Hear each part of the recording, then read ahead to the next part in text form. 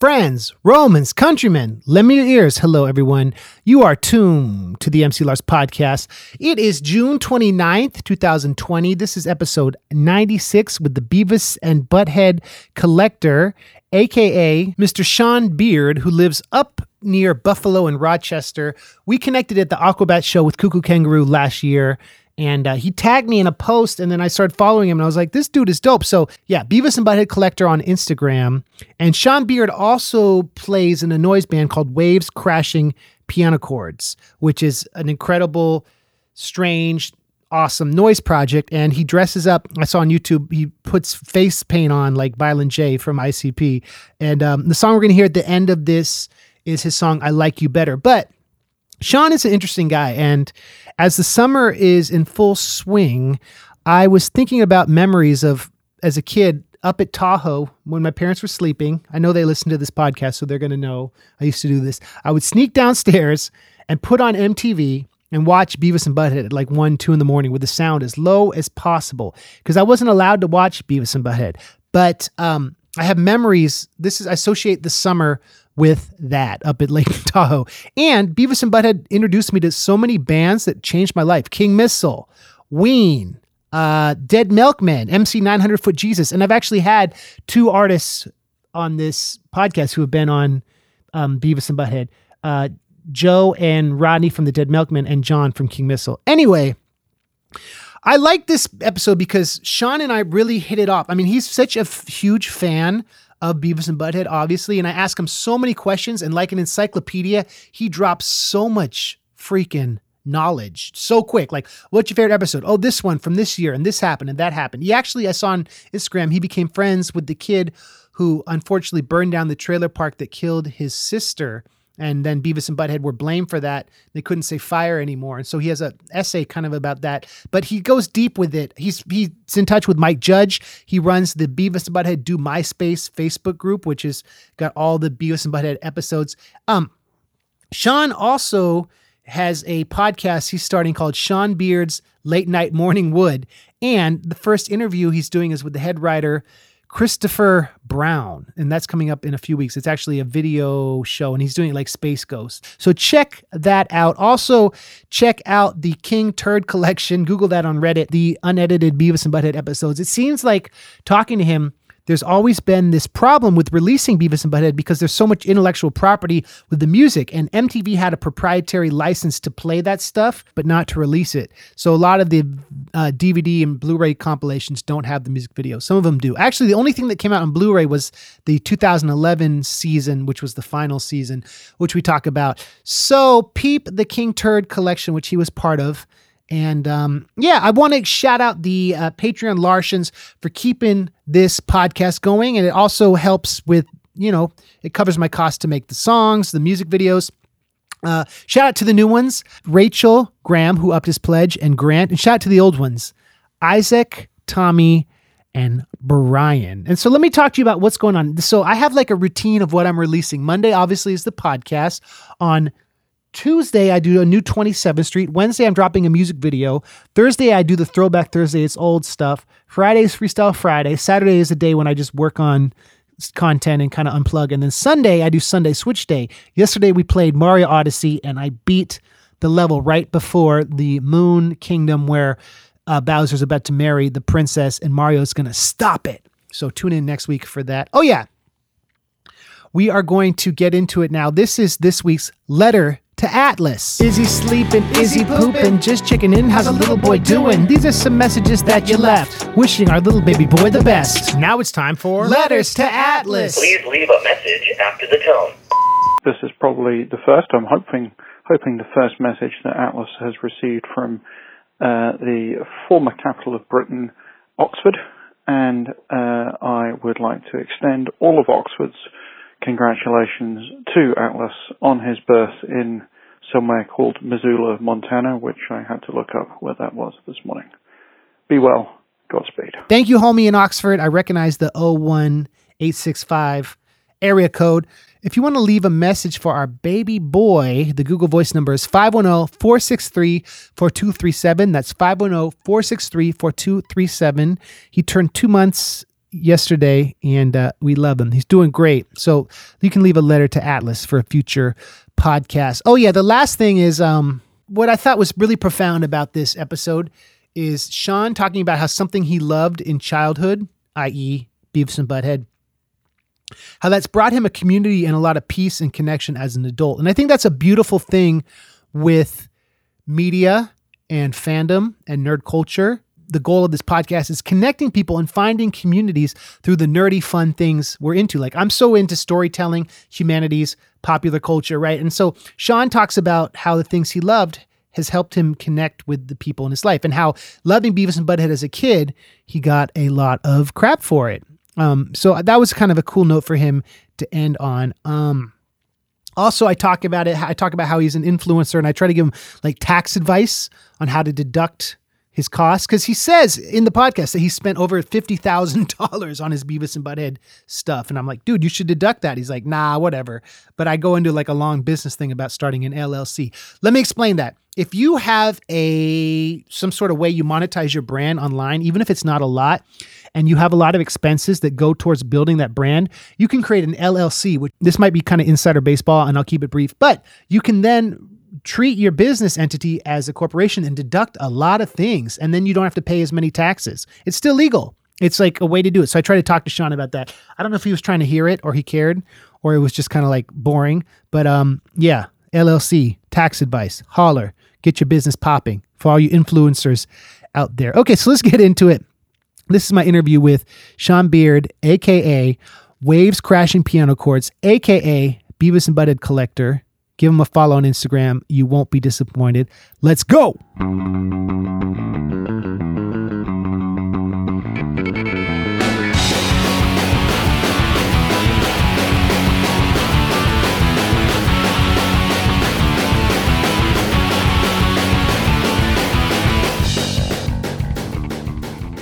Ladies and gentlemen, I'm here with the Beavis and Butthead Collector, Sean Beard. Sean, what do you go by? They know me as Sean Beard. I guess I'm known for a few things besides the Beavis and Butthead collecting. You are a noise musician. You were saying you have experience with audio. So let's talk about that. When did you start making noise music? Oh, man. Realistically, probably like the year 2000. It's kind of a funny story because I joined like a nu metal cover band, as was the thing to do back then. And I didn't really have any talent. And all those bands back then had that, like, you know, 7th or 8th member who just had a sampler. Right. And I didn't even know what that was. I didn't even know it was for making beats or anything. So I just like saved up money and I bought a sampler. It had like a zip drive in it. And then I kind of did my research. I'm like, so what is this guy even doing in these bands? And I started like making weird noises and adding them to like, you know, like Godsmack covers or whatever those guys were into.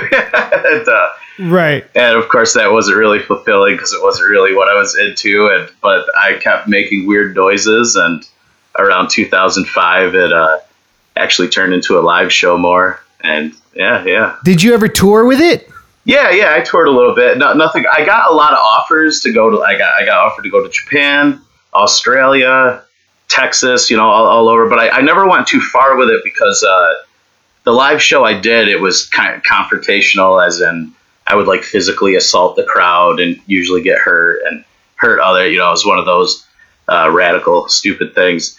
So I never wanted to go too far from my comfort zone because I'm realistic, and you know, I don't want to be in Japan where there's a language barrier and I get stabbed during my set, and I have, you know, who the hell do I call? You know, I'm just kind of a dork doing it, you know. So I got offered. I did go. I've been to Michigan, as far as that, quite a few states and whatnot.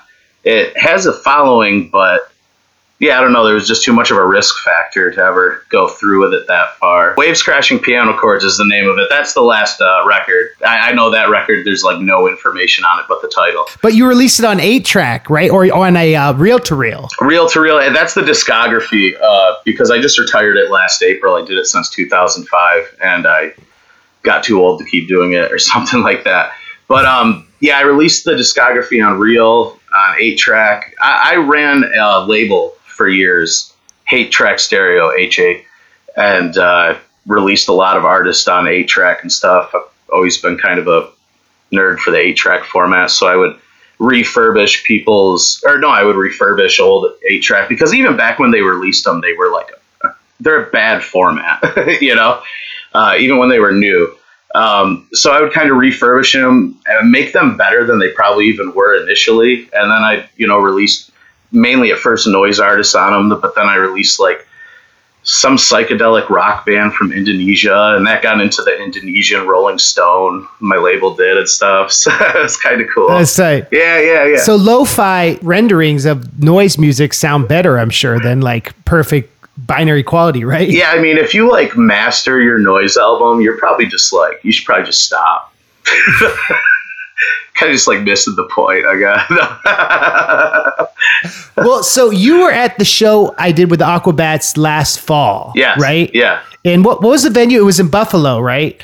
There's so many defunct places now. I played the Icon with Bowling for Soup years ago. It was called the Town Ballroom. I Googled it. Back in the day, that's the one you'd like go to the least. You know what I mean? And now it's like the only one left. Because there was Memorial Auditorium is gone, right? That was gone years ago. Pretty sure. I mean, there was the Continental, which was my favorite back then. Mohawk Place came back, if you're familiar with Mohawk Place. Oh, yeah. Yeah, that's kind of like it'll close and come back. But I hear they still have a cigarette machine, so that's kind of fun.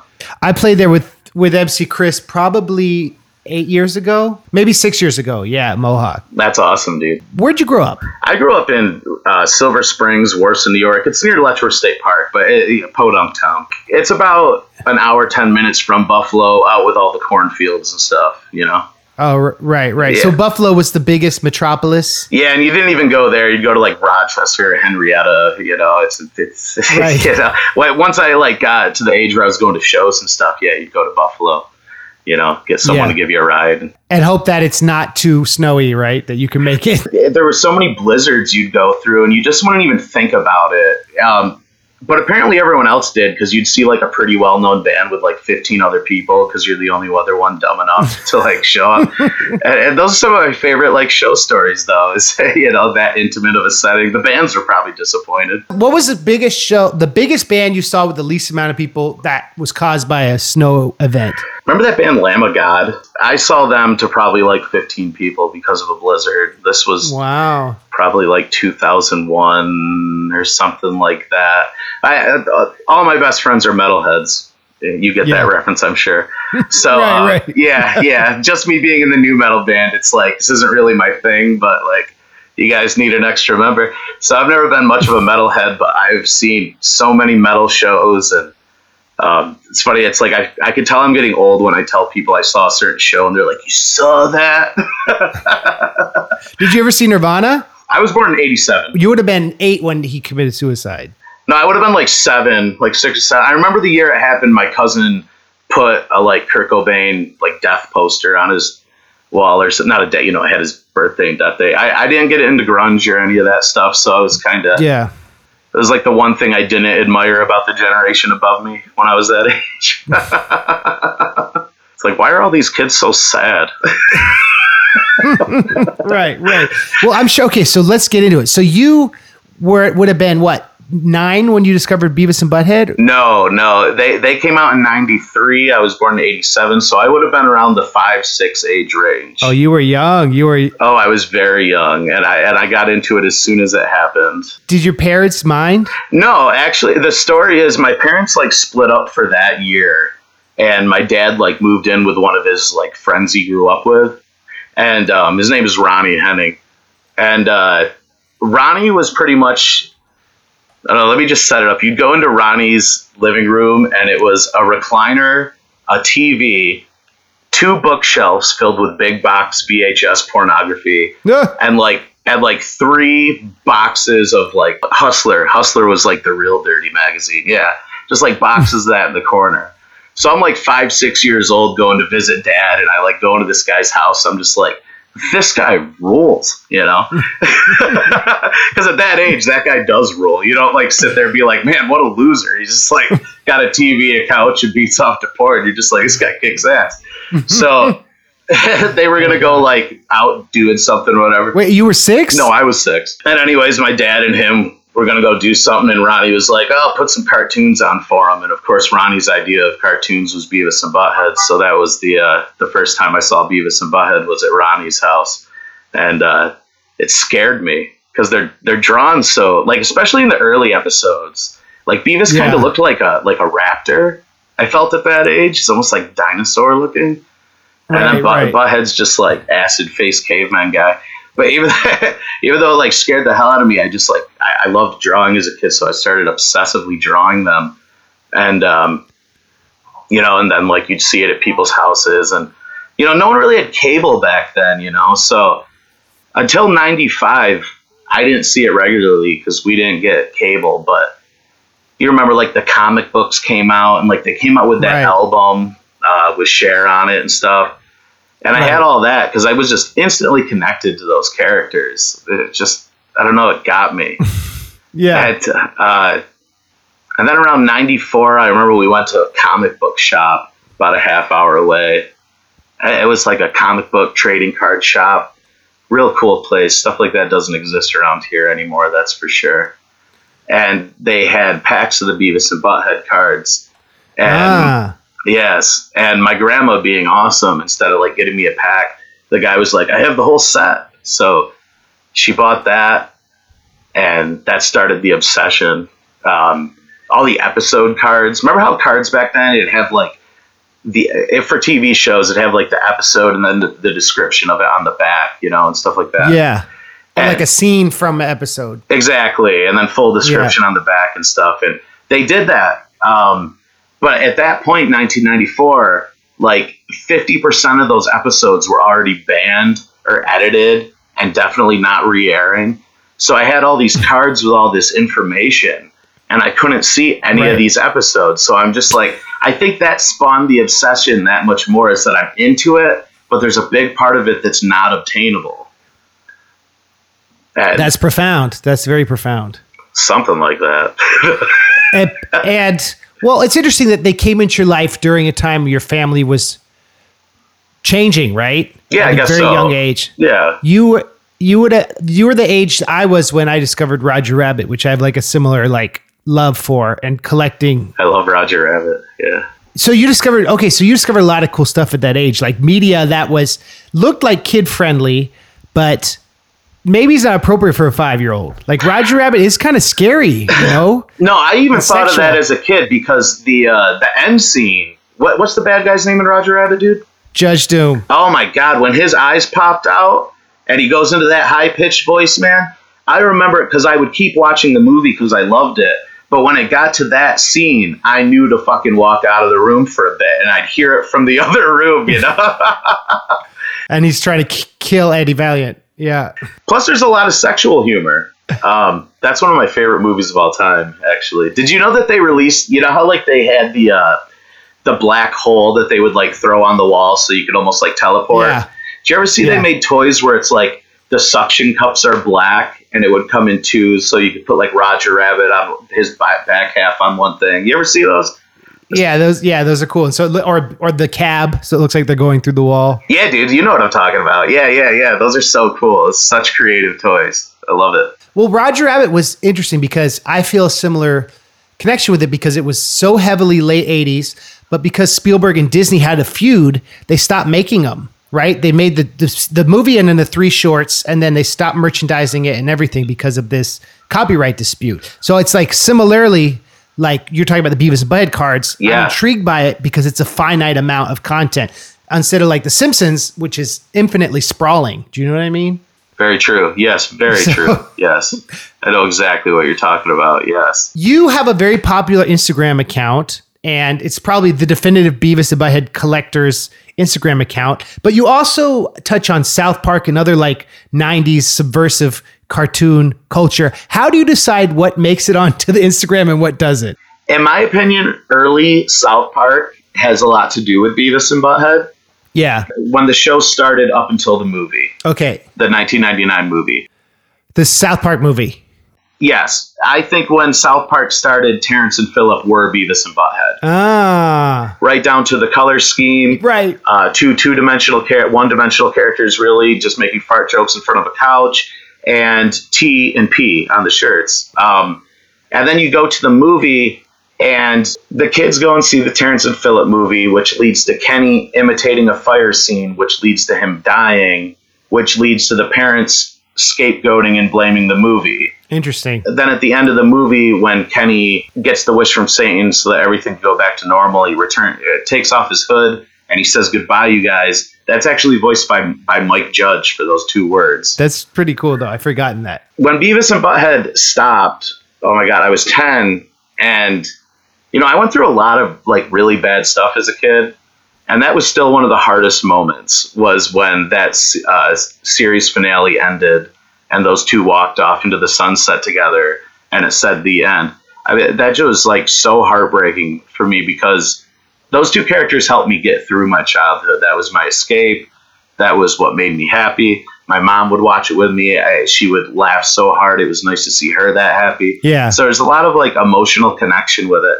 So when those characters left, and when they left, they were just gone, as I'm sure you remember. It's just series finale, boom. They weren't in stores anymore. It's just, they're taken away. Why did they end it? Do you remember?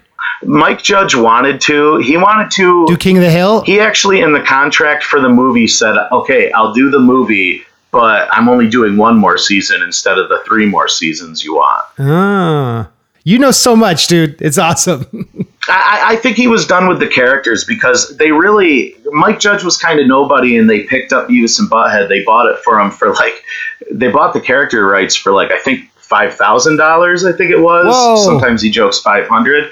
And then he pretty much made the right choice of staying on and voicing them, which, they didn't even want him to do that at first, apparently. Then the show took off like crazy, but they completely rushed it into production. If you watch those first 3 episodes that aired... Like Frog Baseball? Was that one of the first? No, that would have been the Liquid Television premiere. So that's something he worked on his own in 91. It got picked up in 92. And then when they made him do the show... Those first 3 episodes, which it was 27 years ago, what was it, yesterday or 2 days ago was the anniversary. It was Blood Drive and Door to Door, and they are bad. They're really not good. Right. It is amazing that people saw them. But I think at that point, them doing the music video commentary struck a chord with people more than the animated segments. Yeah.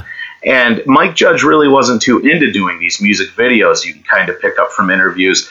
But it also was a necessity, because they're like, okay, we're doing the characters. We need episodes. Just write anything. We'll just make it. Through doing all the music video commentary, he more or less developed the characters in that first 6 months. Beavis literally only said yeah for 30 episodes. Right. To being really, honestly, the more outspoken character by the time the show was really, Cornholio. Right. Stuff like that. I mean, the early episodes, Beavis would just be like, yeah, and that's it. Right.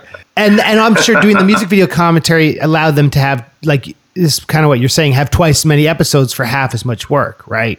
Yeah, because in reality, the cartoon segment was a 3-minute episode, broken up 3 times by these 4-minute music video parts. So, and that would be a half hour? Yeah. They would just do 2 episodes, but each of those are really 3 to 4 minutes. And then the rest of that is all the music video commentary. And you could tell by 96. No, really you could tell by 94, but by 95, 96, the episodes themselves started being written really good. That's what it's really known for, is that era of the show, when they're calling Harry Sachs and prank calling him. Right. It just, in the early ones, they really weren't even charming. Butthead was just a bad person, and Beavis just said yeah, and they did a lot of really crazy stuff in the crude era, as the fans have deemed it. They go to Mexico, they smuggle pills and condoms, they blow up the neighbor kid's house, inhaling fumes from his stove, and then they got in so much trouble with it. I don't know if you're familiar with the controversy with the kid burning down his trailer and stuff.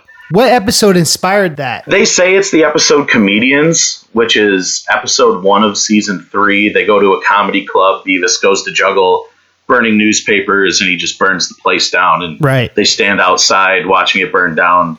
being like, we should be on TV. But there were a lot of episodes before that stirred up some news segments that are still available on YouTube. Go on YouTube, type in Beavis Tom Brokaw, and it's the only video that should be on YouTube, in my opinion. It's perfect.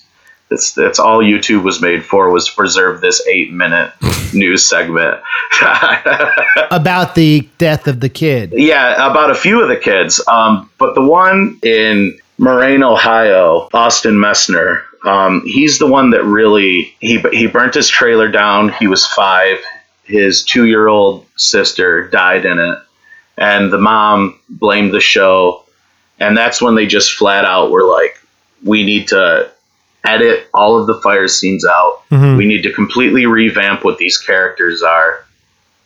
And I give her, Darcy, I give her a lot of credit for saving the show, because I like the way it started out. It captured, especially growing up in a town like I did, it captured those 2 kids who you don't want to run into when you're walking around your small town. Right. You know, they'll be like, you want to throw rocks at dogs, you know, or something fucked up like that. And you're just like the real scary kids. Right. And I appreciate that about the Crude Era, because no one has really realistically captured those kind of kids since and tried to make it humorous.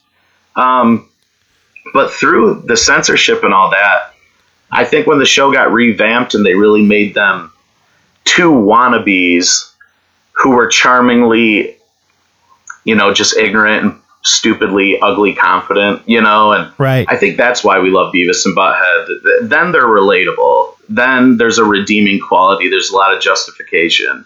They'll burn a place down, but they won't even get why it happened afterwards. Whereas in the first episodes, they would just burn a place down. They're kind of mean. They were very mean-spirited. And as the show went on, Butthead is truly only mean-spirited towards Beavis. You know? Like, going back to the music video thing, the commentary is very sharp and funny, and like going back and watching it now, it's interesting that they picked really hip, kind of controversial, cutting edge underground stuff that MTV wasn't really showing. So like you talked about your independent label and like having an international audience, people like you and me learned about this whole underground world that absolutely we didn't know about, right? And like King Missile, that's my favorite band, that found out through Beavis and Butthead. That song made it on the radio, and I know it's just because Beavis and Butthead watched it. They made so many bands, Guar especially, like they made so many bands huge. 100%. That is really interesting, because I have read interviews with people at MTV who are pretty much like, we would get so many music videos sent to us that we had like pretty much a room dedicated to videos that we just weren't going to ever even view, let alone use. Right. And then Beavis and Butthead came into play, and it was like, open up the broom closet. Let's see what some of those fucking... Because remember Plant Man or Saget, Funk Dat? Right. Before memes were a thing. Yeah, 100%. Yeah. Absolutely. Because you could find... It felt like you were finding everything that existed that was not going to make it on TV otherwise back then. That's for sure. Right. And through the context of it, they, even when they hated something, it promoted it. Some of my favorite stuff I found they hated. Like what? Well, for example, what? Plant Man. Right. What was that one chick that did I Kissed a Girl like 20 years before Katy Perry? Jill Sabule. You even pronounced it right? Shit, man. I love you. Was she on there? Hell yeah. And it was I Kissed a Girl. Fabio was in the video. They called him Harry Behemoth. She actually did a chorus on Megaran in my last album. Gulliver's Travel song. That's her. So that's kind of tight. Get out of here. Yeah, that's tight. She came in studio and sang it. Really sweet.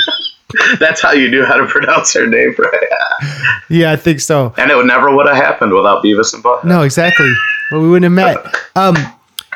I'm sure bands got more people to their shows during this time, because there wasn't like they could use Spotify or Facebook to get awareness, right? I'm sure like there's data that proves having a song on Beavis and Butthead, even if they hated it, turned your tours into successes. Yeah, Rob Zombie still credits his entire career to it. That's awesome. And I mean, that's Rob Zombie, you know? He's not punk rock. I know. Well, he did the segment for the movie, right? Where they're tripping in the desert, right? He directed that? Yes, which I did not get as a kid. Because I was 9. I didn't get that he took a bite of the peyote. Oh, right. Yeah. It didn't even make sense to me. But yeah, he did that whole segment. So it came back for one more season, what, in 2011? It was 1 month. Why do you think it didn't come back as hard? It did, actually. It was the second highest rated show behind Jersey Shore. But the people at Viacom pretty much said the target demographic is 11-year-old girls, and the demographic that is tuning in for Beavis and Butthead is tuning out right afterwards. They tried putting that show on after, where the kids are at spring break in the 90s or something. And, they tried pandering to us, and they just couldn't get us to stick around, MTV's demographics had changed. Exactly. They do every 6 years realistically. Could it have existed like on Comedy Central or something, or is it just... The best thing that could happen for the boys is Adult Swim. Oh, right. Now it's on Pluto, and I'm sure that's because Pluto being a free service on Roku or whatever it is, I'm sure it's getting exposure, and the music videos aren't in, which I don't think will ever happen in reruns. That is where MTV is a necessity. And even that, I don't think it could happen too much nowadays. Because they have the license. Yes, but Adult Swim, I think, makes perfect sense. Because Beavis and Butthead kind of set the ground for short episodes that end abruptly. Right. And Adult Swim picked up on that, really, Aqua Teen Hunger Force, you name it, man. Yeah. Yeah. I don't think King of the Hill or Family Guy would be as infamous as they are, or have had the comeback they did without Adult Swim. Right. That's true. Is Mike Judge still passionate about doing it, or does he feel like it's kind of played out? He says it's his two favorite creations. I think that's why he's so protective of it. That's why there's 85 episodes we're never going to get on DVD. That's why there's only 30 of the music videos out of the 1,000 or better. He wants it preserved for its best. Interesting. And those first, the crude era, isn't the best of the show. It's for people like us, and myself, I put myself low on this bar, but the King Turd Collection is a fan preservation project that's been going on now for maybe 2 decades. Just a couple of dudes online from all over getting home recordings from eBay and finding all those banned episodes and getting the fire references and all those music videos. And if you go on torrents, if those are even still a thing, it's like 78 gigabytes. So it is all there, but it's all thanks to fans. And I kind of agree with them that that's how it should be. I wouldn't want a kid going out now who's into Family Guy and Rick and Morty, picking up a Beavis and Butthead DVD and having to wait 85 episodes before it gets to when it's really good. So this King Turd Collection, they find the best versions. Do they update it when they get a higher resolution of something rare? Yeah, the last time we released it was a few years ago now. We pretty much we found a lot more sense. We want to put it on like Blu-ray quality. But the thing is, some of those episodes, being on a Blu-ray or not, you're going to tell that they're VHS rips. And when there's certain episodes that made it to DVD, but the fire scenes are missing, when you're watching on the King Turd Collection, it goes from DVD quality to all of a sudden a VHS rip of Beavis flicking a lighter. But I mean, it gives it a little charm because there's a lot of history. And I think that's a lot of why I'm so obsessed with it. So people listening can just look for it on Reddit. Is that the newest one you know of? If it's the V.2 or whatever. And if you YouTube King Turd Collection, a preview we made comes up, and it's kind of like gives you the gist, the fire scenes, the music videos, all the TV appearances. So you were involved in this? I was more involved with it when I was like 16. Like when I had just finally gotten on a computer and on the internet, you'd hook up a VCR to your compact Presario and get the stuff on there. Some of my rips still exist, but as far as that updated version, I doubt anything that I found is on it because it's all been updated since, But you helped start it. Yeah, that's part of it, yeah. Do you have a favorite episode? Can I pick 2? Yeah. My favorite, as in the one that made me laugh the hardest as a kid, and probably the first time I ever laughed that hard. You know that, like, you're a kid and it's, like, midnight for some reason, you're sleep deprived and, like, you're laughing at anything? Right. It was like that times 10 when Beavis cuts his finger off in Woodshop. Okay. That resonated so hard. They're in Woodshop and there's the table saw and the teacher's not paying attention and they're like running the phone through it. Just everything you wish you could do at that age. Right. And then Beavis gets so fixated on the idea that he's just like looking at the the saw going, and all of a sudden he just puts his finger through it. Just assessed it. Yeah. It's exactly how it would happen too. It just kind of like rolls over on the table. It's like not cartoony. And it gets sewed back on, obviously. Yeah, and then he's picking his nose with it, and it comes out. Oh, that's like. Have you seen UHF? UHF, is that some wrestling stuff? No, it's Weird Al's movie from the 80s. Oh! When I was too young to really recall, yes, yeah. The host cuts his finger off. It's like that, but he doesn't react, which is why it's funny. He keeps doing the show. They kind of brought it back in the King of the Hill episode. There's one where Dale cuts his finger off the same way. Then what's the other episode? What's it called? Skin Trade, which is one that's not on any of the DVDs, so I'd imagine most people might not have seen it. They're at a junkyard, and Beavis finds like a dead animal. You can't even really tell what it is. I think maybe it's like a squirrel. Yeah. It's like already rotted and everything, and they decide to try and sell its fur. First stop, they go to the Quick Mart and try to trade it for some nachos. And the guy just gives them the nachos, so they'll like get rid of the so that Beavis decides that it's lucky. And you can tell over the episode that Beavis starts like having a bond with this dead animal. What's amazing about this episode is that it's so morbid, but it's probably the most touching. Right. Because I look at these characters a little deeper than most, probably. Like, I see kind of the sadness in that they have nothing, but they also are too dumb to question it. Right. And this is like Beavis's equivalent of having a pet, is walking around with this dead animal. Yeah. And anyway, they try selling its fur and whatnot. And there's one really touching moment where Beavis like freaks out on the fur salesman, and Butthead opens the door for Beavis. It kind of just like lets him walk out while he's freaking out. And Butthead is never nice to Beavis. Right. And it's one of those moments that really like shows how much of a like domestic relationship they kind of have. They kind of are a couple. Right. Like, if Beavis ever gets too wise, Butthead is going to strike him down. Right. But if Beavis is being wise but making an ass of himself to other people, Butthead is going to hold the door open for him. Right. So it's like tell something special about their relationship. Yes, and that makes that my favorite episode, yeah. I remember there was the, what was it? The History of Beavis and Butthead was a DVD collection I got on eBay like 15 years ago for a lot of money. And I sold, you bought it. I sold it for a lot more than I paid for. Have you heard of this collection? I have the VHS, of course. Is that pretty rare still? It came out in 2001. It was recalled the day it came out. So in the early 2000s, Mike Judge ended up getting some of the rights to Beavis and Butthead back. Okay. And that is about when the logo changes. So the Mike Judge collection wasn't out yet. Really what the history of is a compilation of 4 VHS tapes that were only released outside of America. Oh, so you have the original VHS? Yes, but then, so they put it in stores. Mike Judge found out because it's a compilation of, and when I talk about how bad those first few episodes were, if you watched it, those were those first few episodes. Right. Really poorly drawn, voices way off. They kind of like don't go anywhere. And Mike Judge, like, he did not want those released. So that was recalled from shelves the day it hit shelves. The VHS I have of it, do you remember back in the day, the store would get sent screener copies so that they could play it over the TV monitors? Yeah.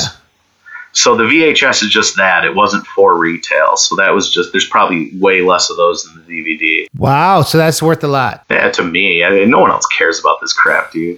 I couldn't resell this shit for what I paid for it, trust me.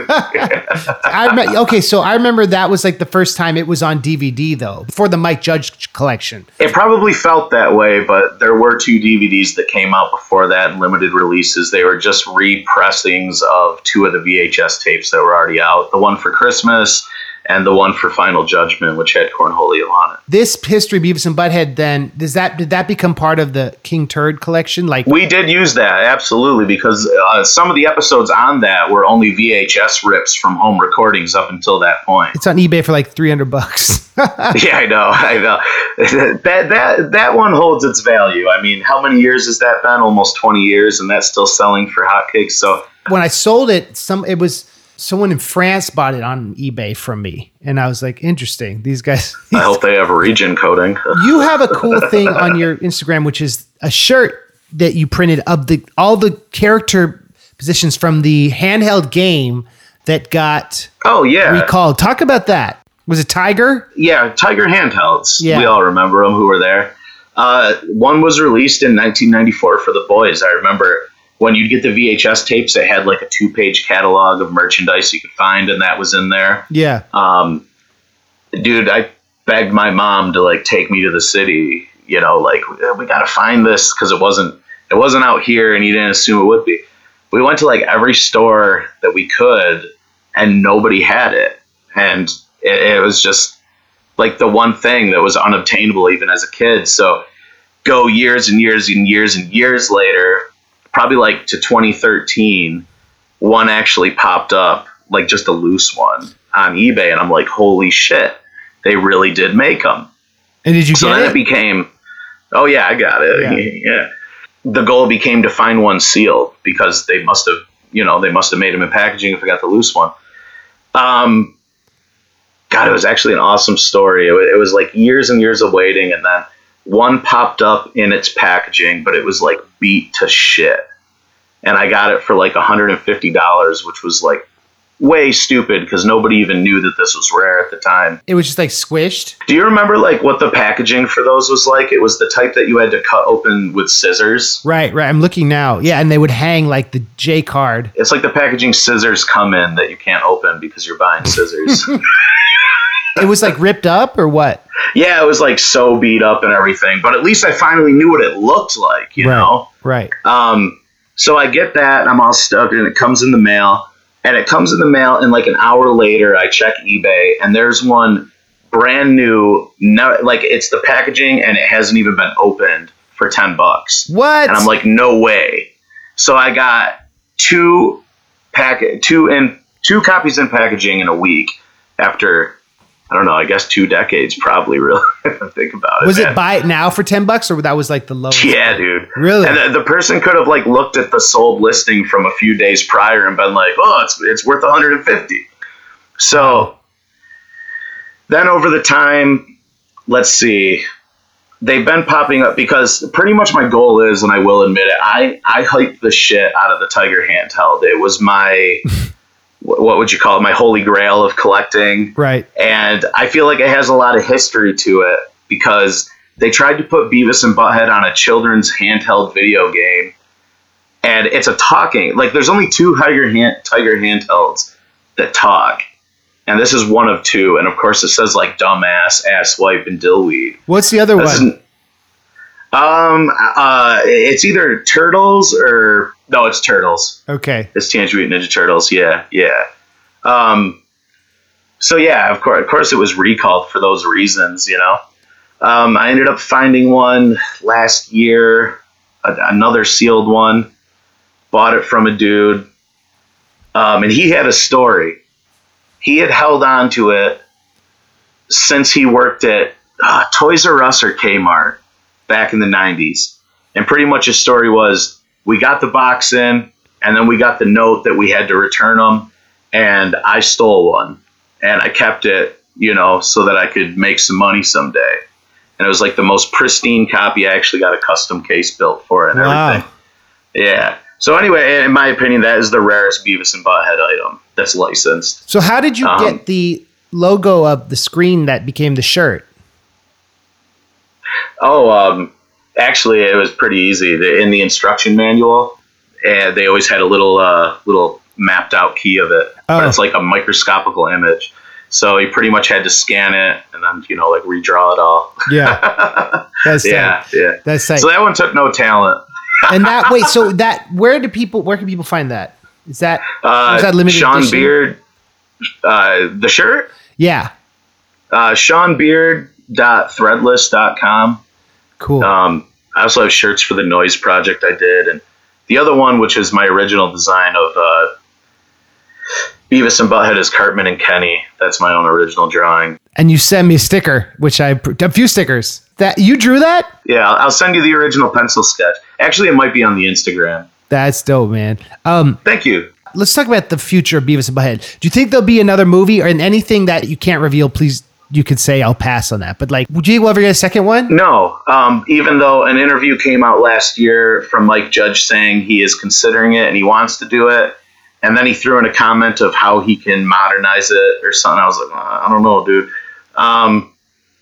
I am content with Beavis and Butthead being done at this point in my life. Yeah. I like it that the show is done, but they still make appearances. Like they did the intro for Pedro the Lion last year at their concerts. Right. And it's like a Pedro the Lion music video and they're doing their commentary.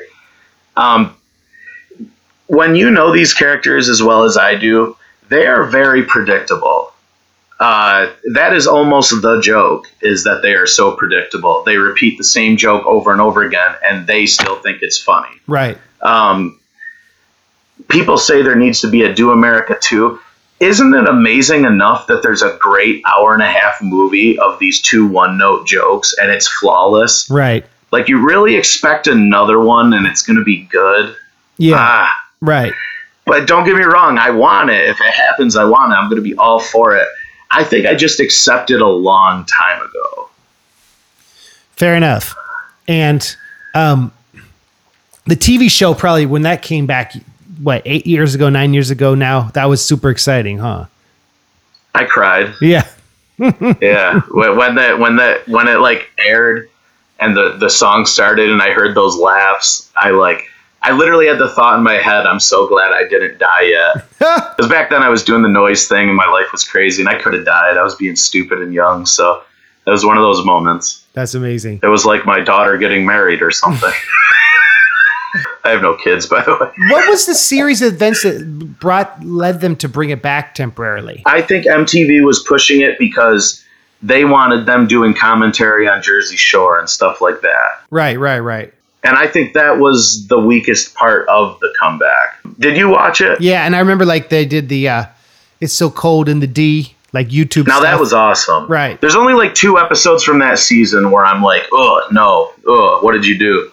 And then all the music videos are great. I love it when they'd watch Teen Mom. Right. But I didn't like the Jersey Shore stuff. I don't really watch Jersey Shore. I don't get the appeal. And I feel like that was very pandering to the 11-year-old girl demographic that MTV was hoping was going to tune in for this and grasp onto it too.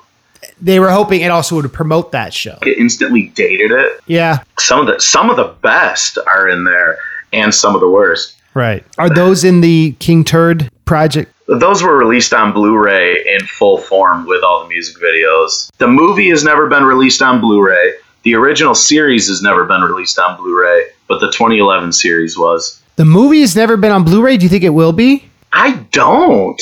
Like, the 20th anniversary was in 2016, and the soundtrack got a picture disc vinyl release, but I don't think the studio even had that much. It didn't even say 20th anniversary or anything on it. I think it was just a coincidence. Wow. I rented out my local theater and did a screening for the 20th anniversary, man. I celebrated. Yeah. And I had to use a DVD. That's interesting. It took Roger Rabbit a long time to get Blu-ray finally, and they added a bunch of stuff. And it was worth it. Well, I actually have a VHS, which is almost guaranteed all the behind the scenes footage that would be put on a Blu-ray if they ever did. It's something that was sent out from Geffen, or it was for Geffen. It's actually the only footage I've ever found of Mike Judge doing Cornholio, and you can see him doing it. Did you digitize it and put it online or not? I'm sure we'll put it on the King Turd collection the next time it gets updated there. That's what's up. That's the one. I haven't come too public with that one because Mike Judge follows my page. He talks to me a bit here and there, and I'm surprised he hasn't bitched at me yet because I do borderline on some of the things he doesn't like done, but that footage, I don't remember. I got it on eBay, and it's like 45 minutes. It has the little old lady doing the voice recording for, the Sluts. You're right. It has Isaac Hayes with his band. Wow. Writing the intro song. A couple of mean guys. Yeah. You figuring that out. Right. It's pretty much everything you'd want, except there's nothing that shows anything to do with the animation. But I don't expect we'll ever get that because they were kind of just sending everything to Korea back in those days. So interesting. Yeah. So do you have a favorite of Mike Judge's movies? I don't know. Some Extract captures white people better than King of the Hill. Okay. Where even at our meanest, we're like sugarcoating it. And, right. I think what really blew my mind at the end of that movie, so they have a neighbor next door who keeps coming over saying, like, aren't we going on that trip? And they keep sugarcoatingly saying no, as most nice people would, do or whatever. And then at the end, like, everything boils up, a divorce is happening, and the woman ends up running into him, and she explains to that guy how the world views him, which I always thought was just so brilliant. Like, those people that are so oblivious. Right. And she just sits there for like 3 minutes, putting him into perspective for himself. And I just remember my heart dropping, like, what will the response be? Because I've done this to people before like that, and it just isn't one ear out the other, and you're like, oh, now I'm just a dick, and they don't listen. But this guy has a heart attack and dies. Right.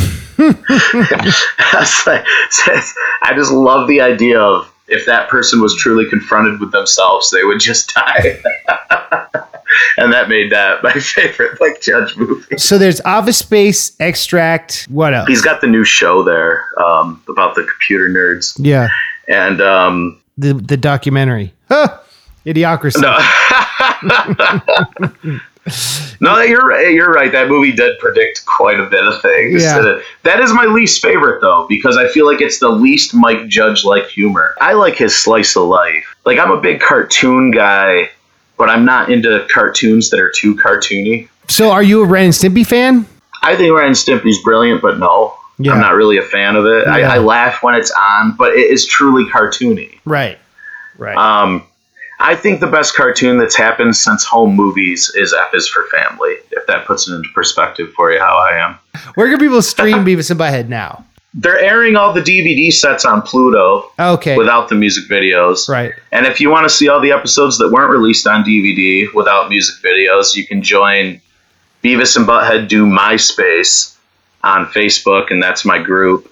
And I have all the episodes uploaded there for you to stream. Plus some music videos, anything that wouldn't get flagged, it's up there. You host them as videos in the group? Yes, it's a private group, so you have to join. You can't share them or anything.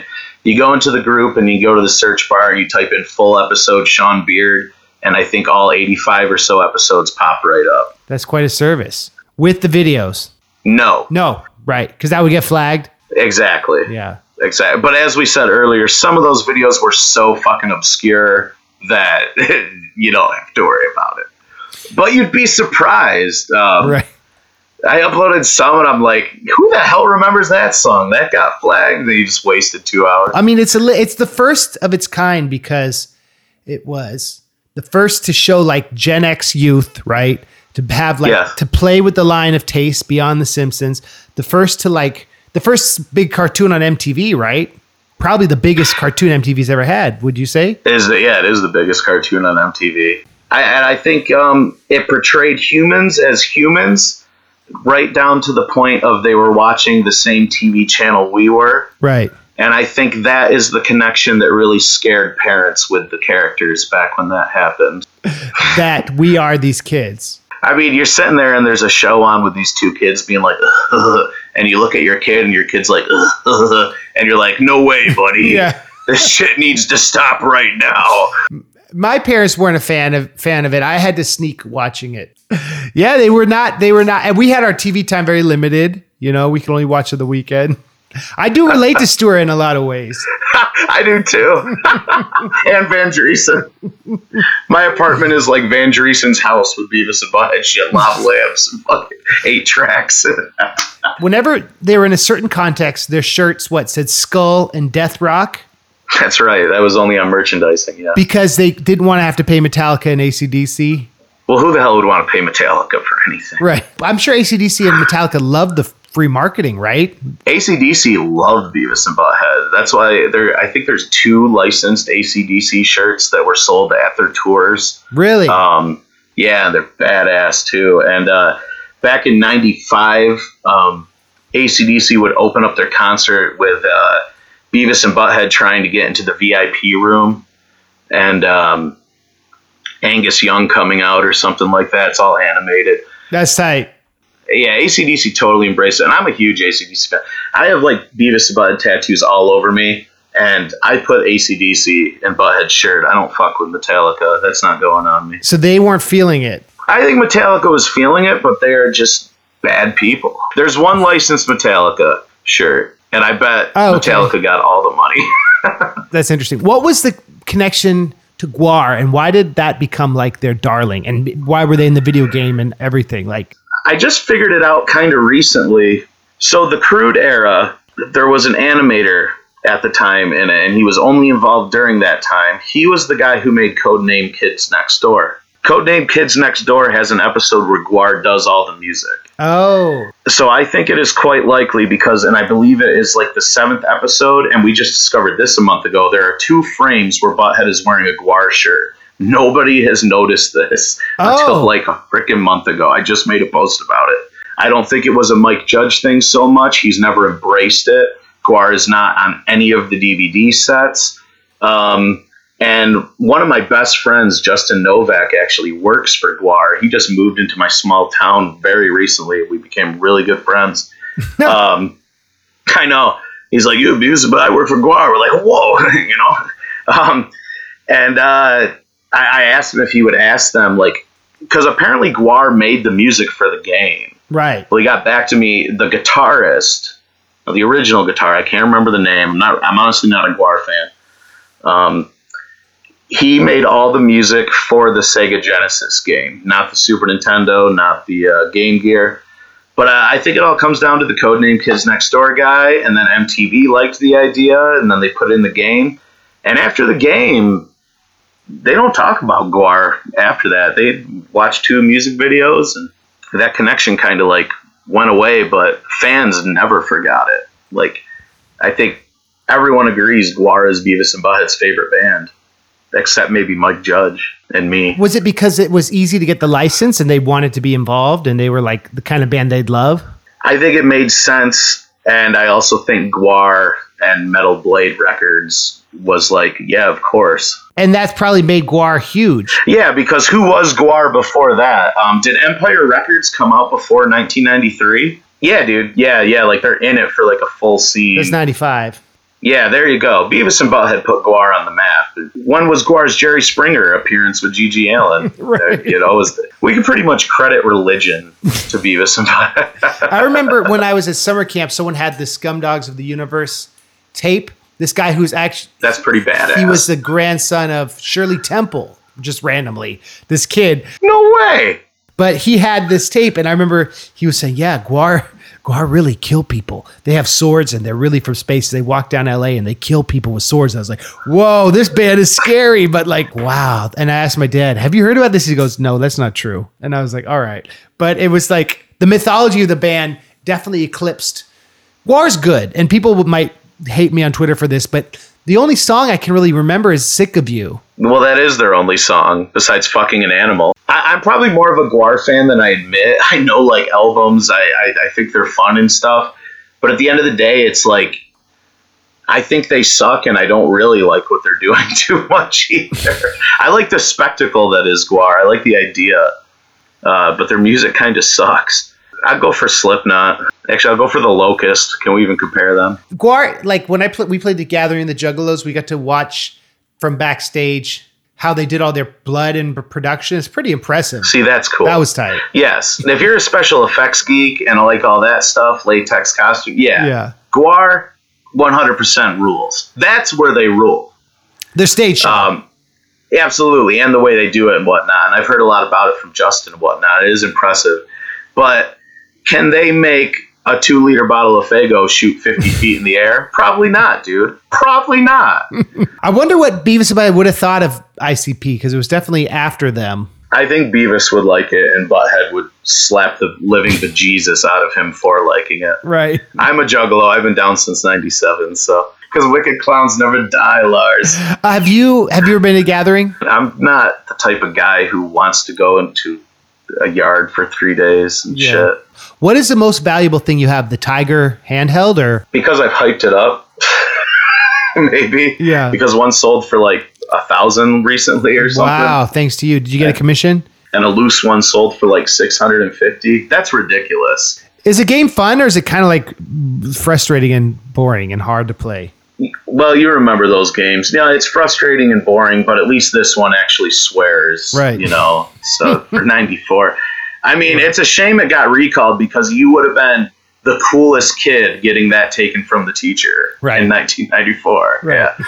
Teacher takes it, it's like dillweed. She's like, The most valuable thing I have probably is either the international VHS set, which I think I'm probably, I am. I'm the only person that can still claim that has that, because that's that hard to find, because it's spread out through all these other countries. So all but 4 of the original episodes were released on VHS. Really? But it was all throughout other countries. Like, we only got 10 of the tapes, and then the UK got like maybe 13, and then Australia got 6.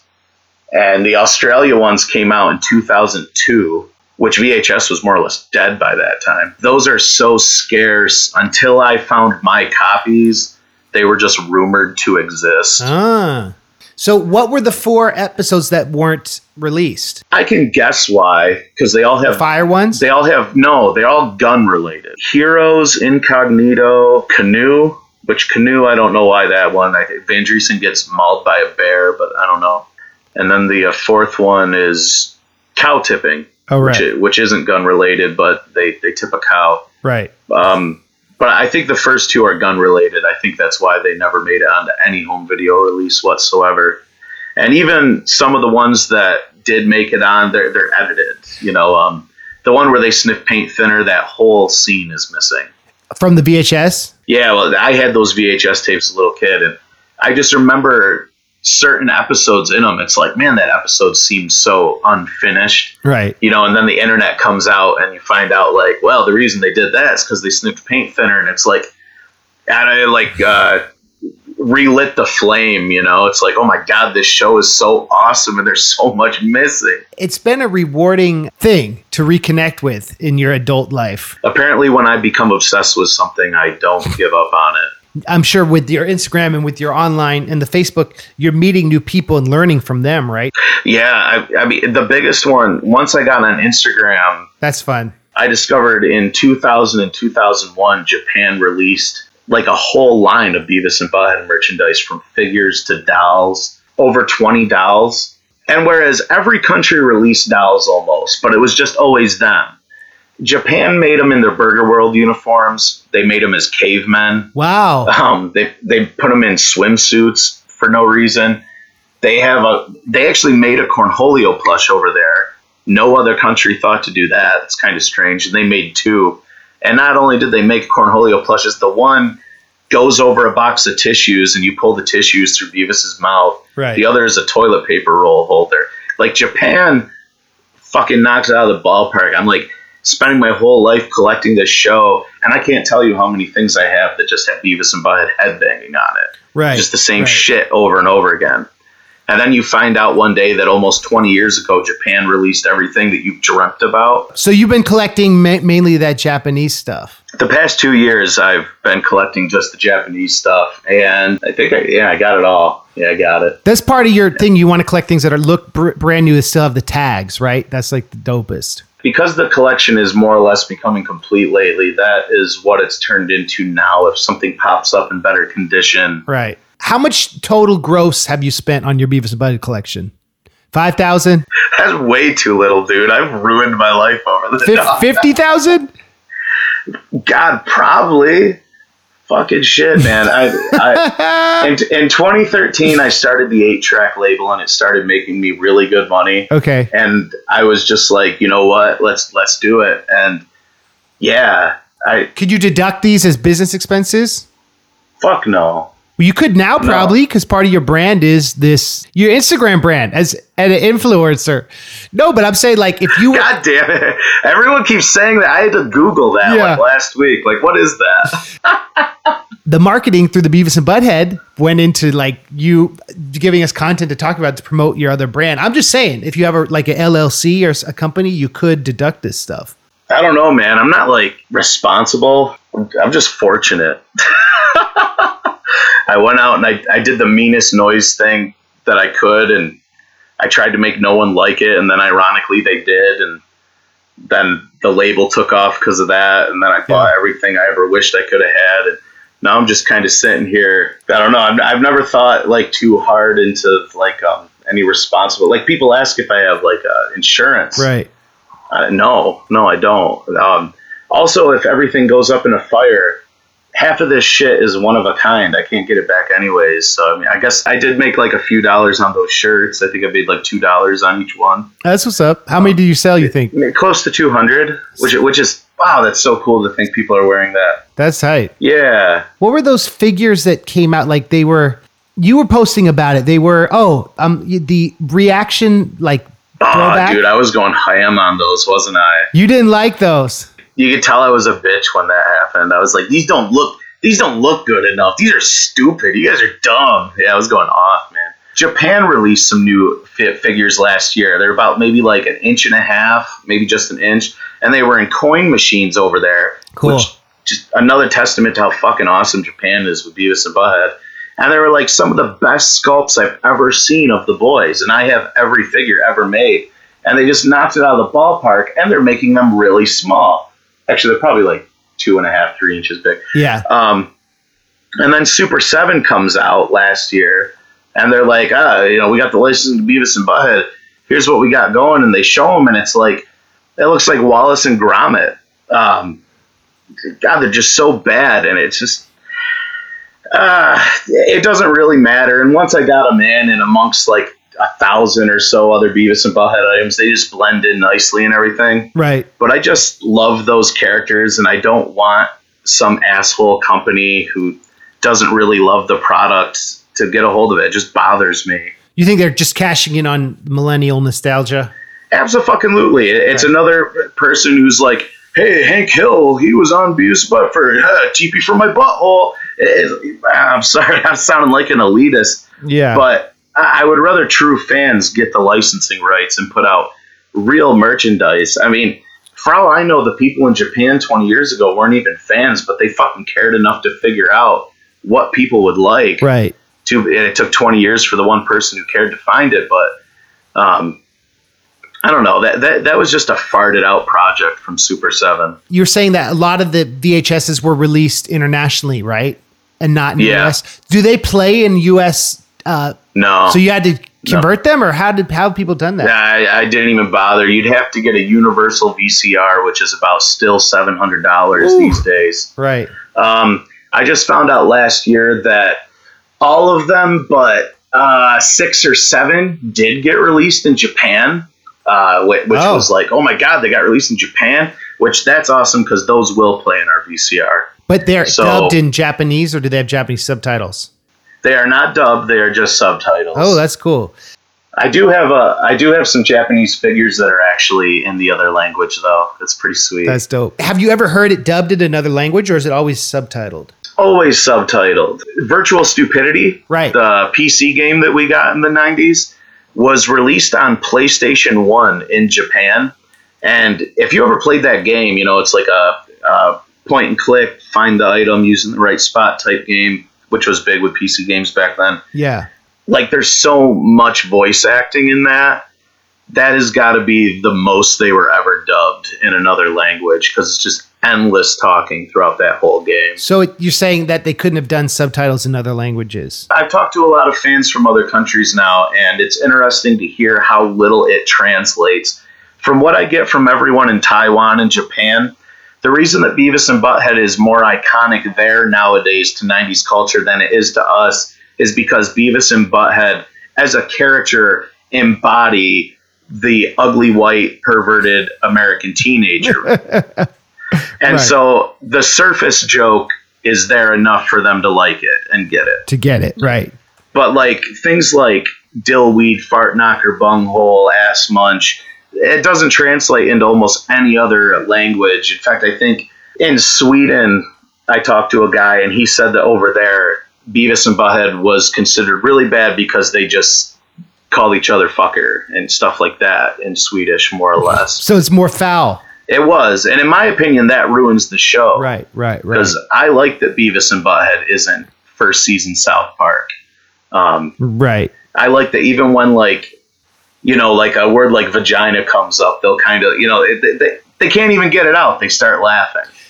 Is the movie PG-13 or PG? I imagine it's PG-13. PG-13. But not R. They could have really played up the foulness, but that would have been off-brand, I guess.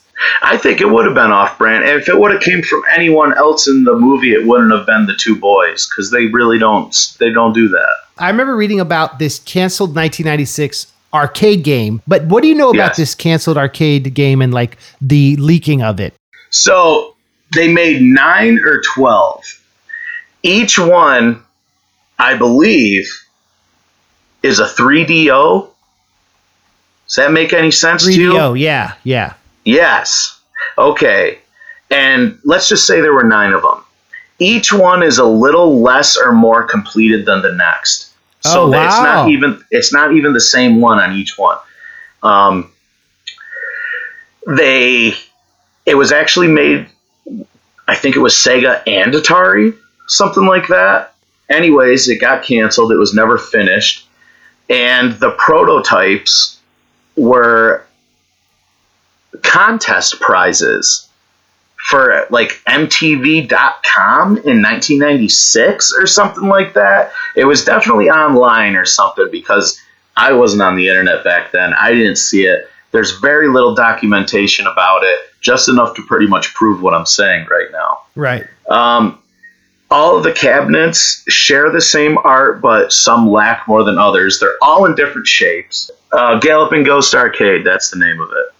They scored one. They've got it. You can go there. You can play it. Plan on making a trip out there someday. Would love to. And nobody can rip it. Something about it being a 3DO. They can't. There's no way to emulate it. Now, they may be lying, but I don't think they are.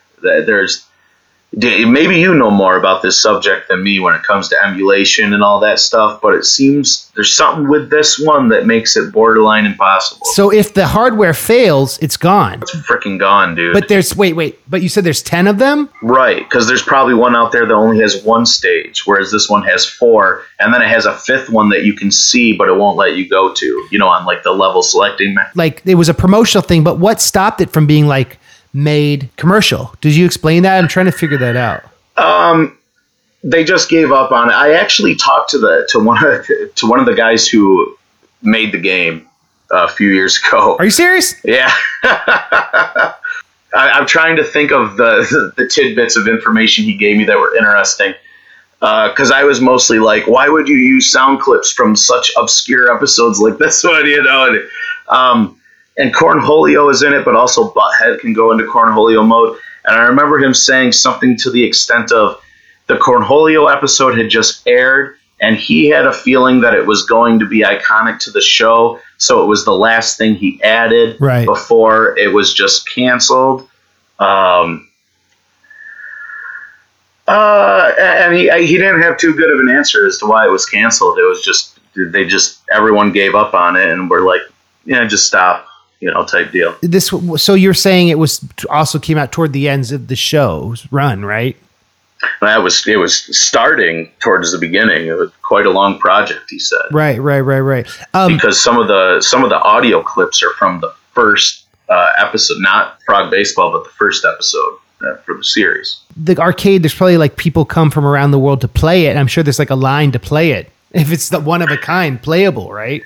Well, apparently Galloping Ghost Arcade is that general. Like, they have a lot of prototypes that never came out. So if you're just, like, into arcade games, this place, I guess, is your heaven. You're going to play a bunch of games that never came out in general. That's tight. If it were to be hurt... In my heart, I believe that they have already emulated it and have preserved it, and they're not releasing it. Because if they care so much about preserving it but not letting it get out there, I would understand. Because like you said, if something happens to that arcade and it's gone, then these guys are assholes for letting that happen if they could have stopped it. It's a piece of history, piece of pop culture history.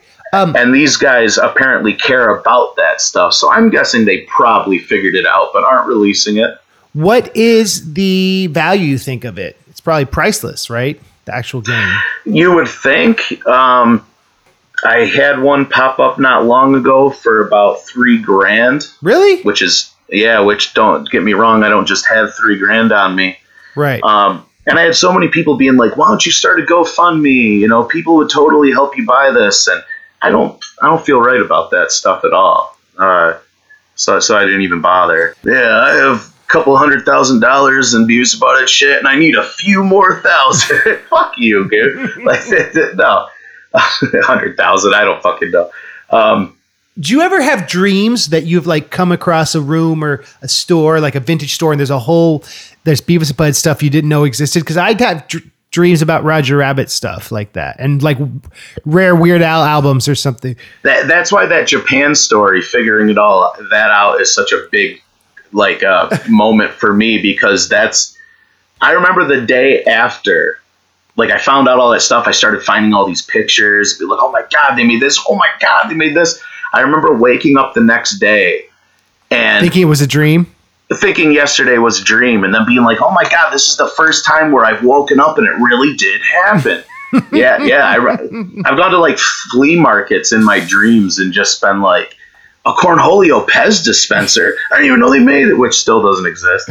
Right. But yeah. That's tight. How about this one, Lars? You ever fallen in love with someone in your dream who you don't even know, and you wake up and you're like, oh my God, I miss them?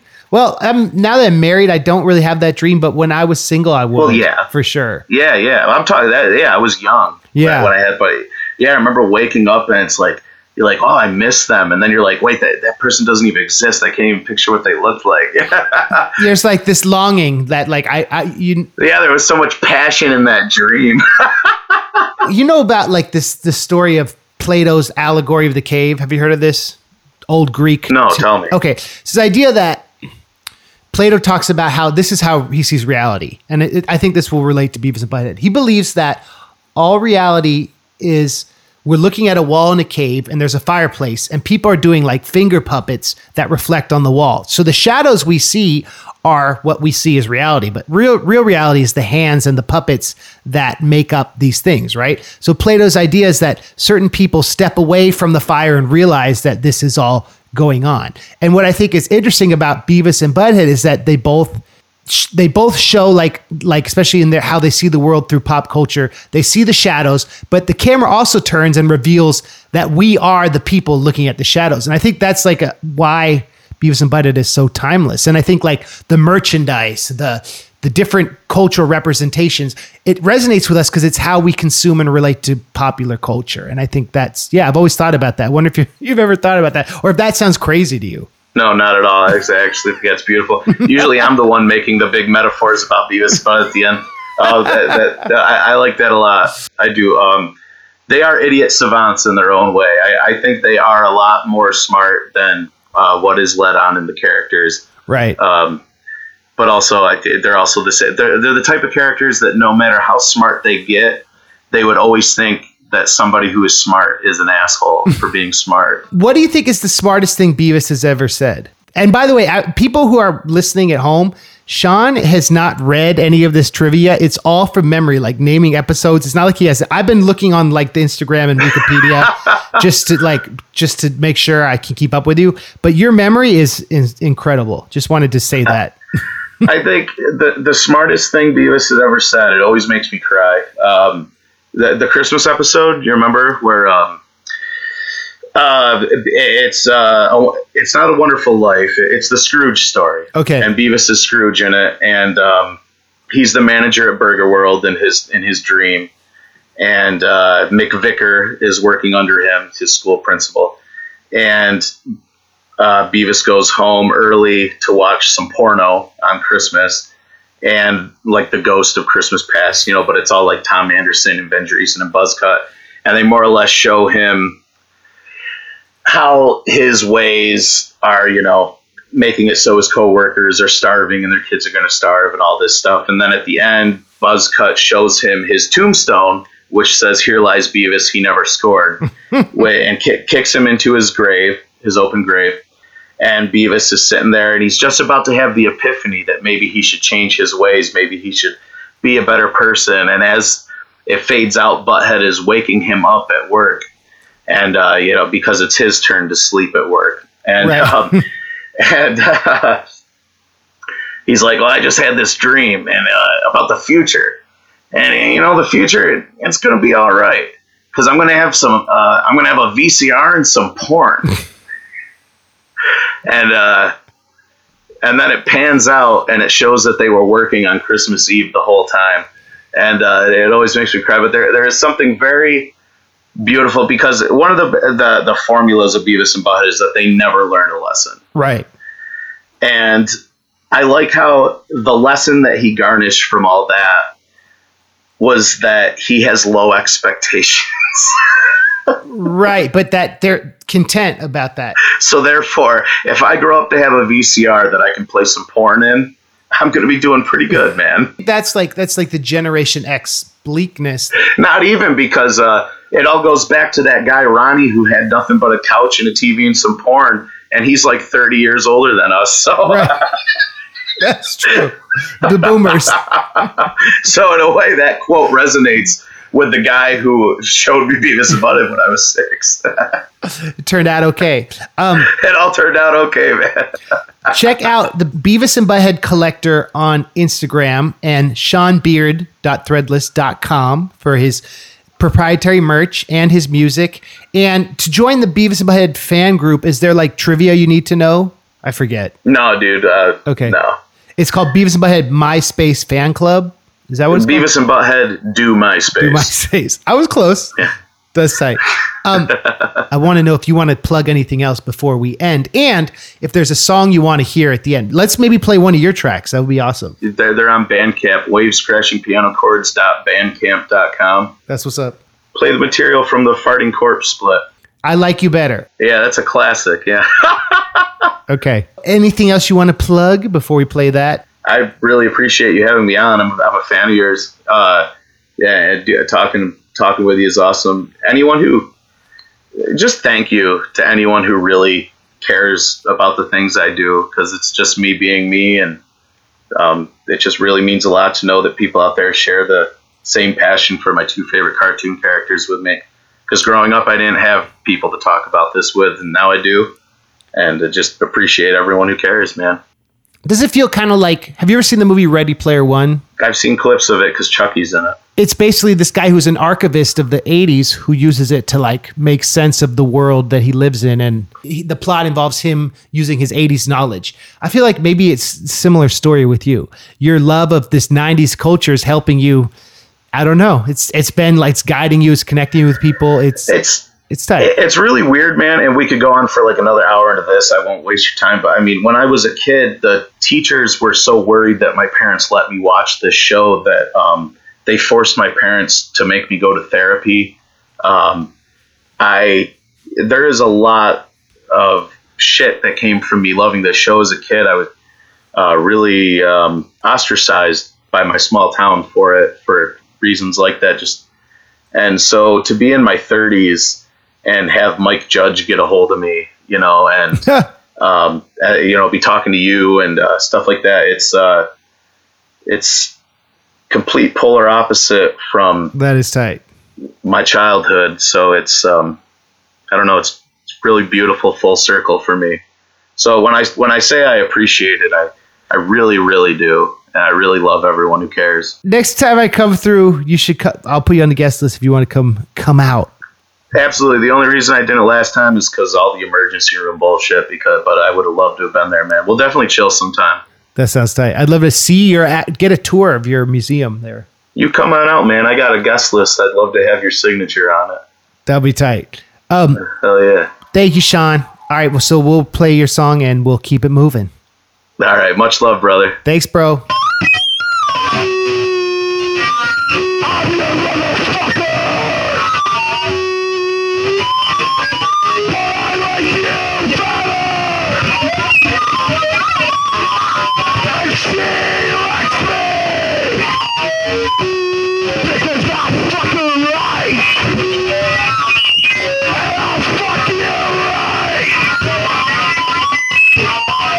Because I'm your motherfucker!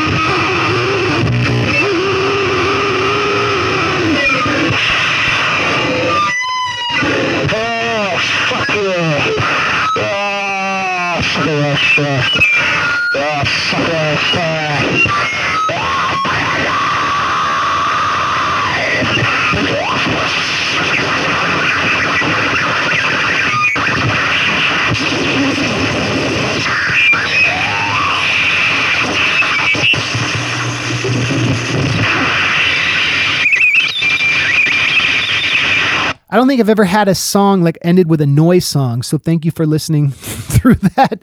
Sean, thank you. That was beautiful. He sent me the vinyl of that. He sent me some cool merch. He has a cool South Park Beavis and Butthead logo mashup. He's a generous, creative, wonderful guy, and I really enjoyed talking to him. Next week, we got Just Rhyme. Just Rhyme, you may have recognized. He was on the White Rapper Show on VH1 back in the day. He's a professor, Dr. Jeb Middlebrook. He got his PhD at USC, and he's a dear friend of mine. We used to freestyle a lot when I lived in LA. He was at my wedding. He always comes to my shows with his daughter, and he's a great dude. He's in real estate now, but he's Dr. Jeb Middlebrook. So we talk a lot about activism and community. We recorded that at the beginning of the COVID stuff, and I love that guy. So tune in next week for Just Rhyme, and thank y'all for tuning in, and I appreciate y'all. Oh, and by the way, it's MC Lars. All right, thanks everyone. Stay safe. And no, COVID is not over yet, man. So stay safe and don't be stupid, okay? We're going to get through this. We're going to stay positive, and we're going to watch Beavis and Butthead. Bye.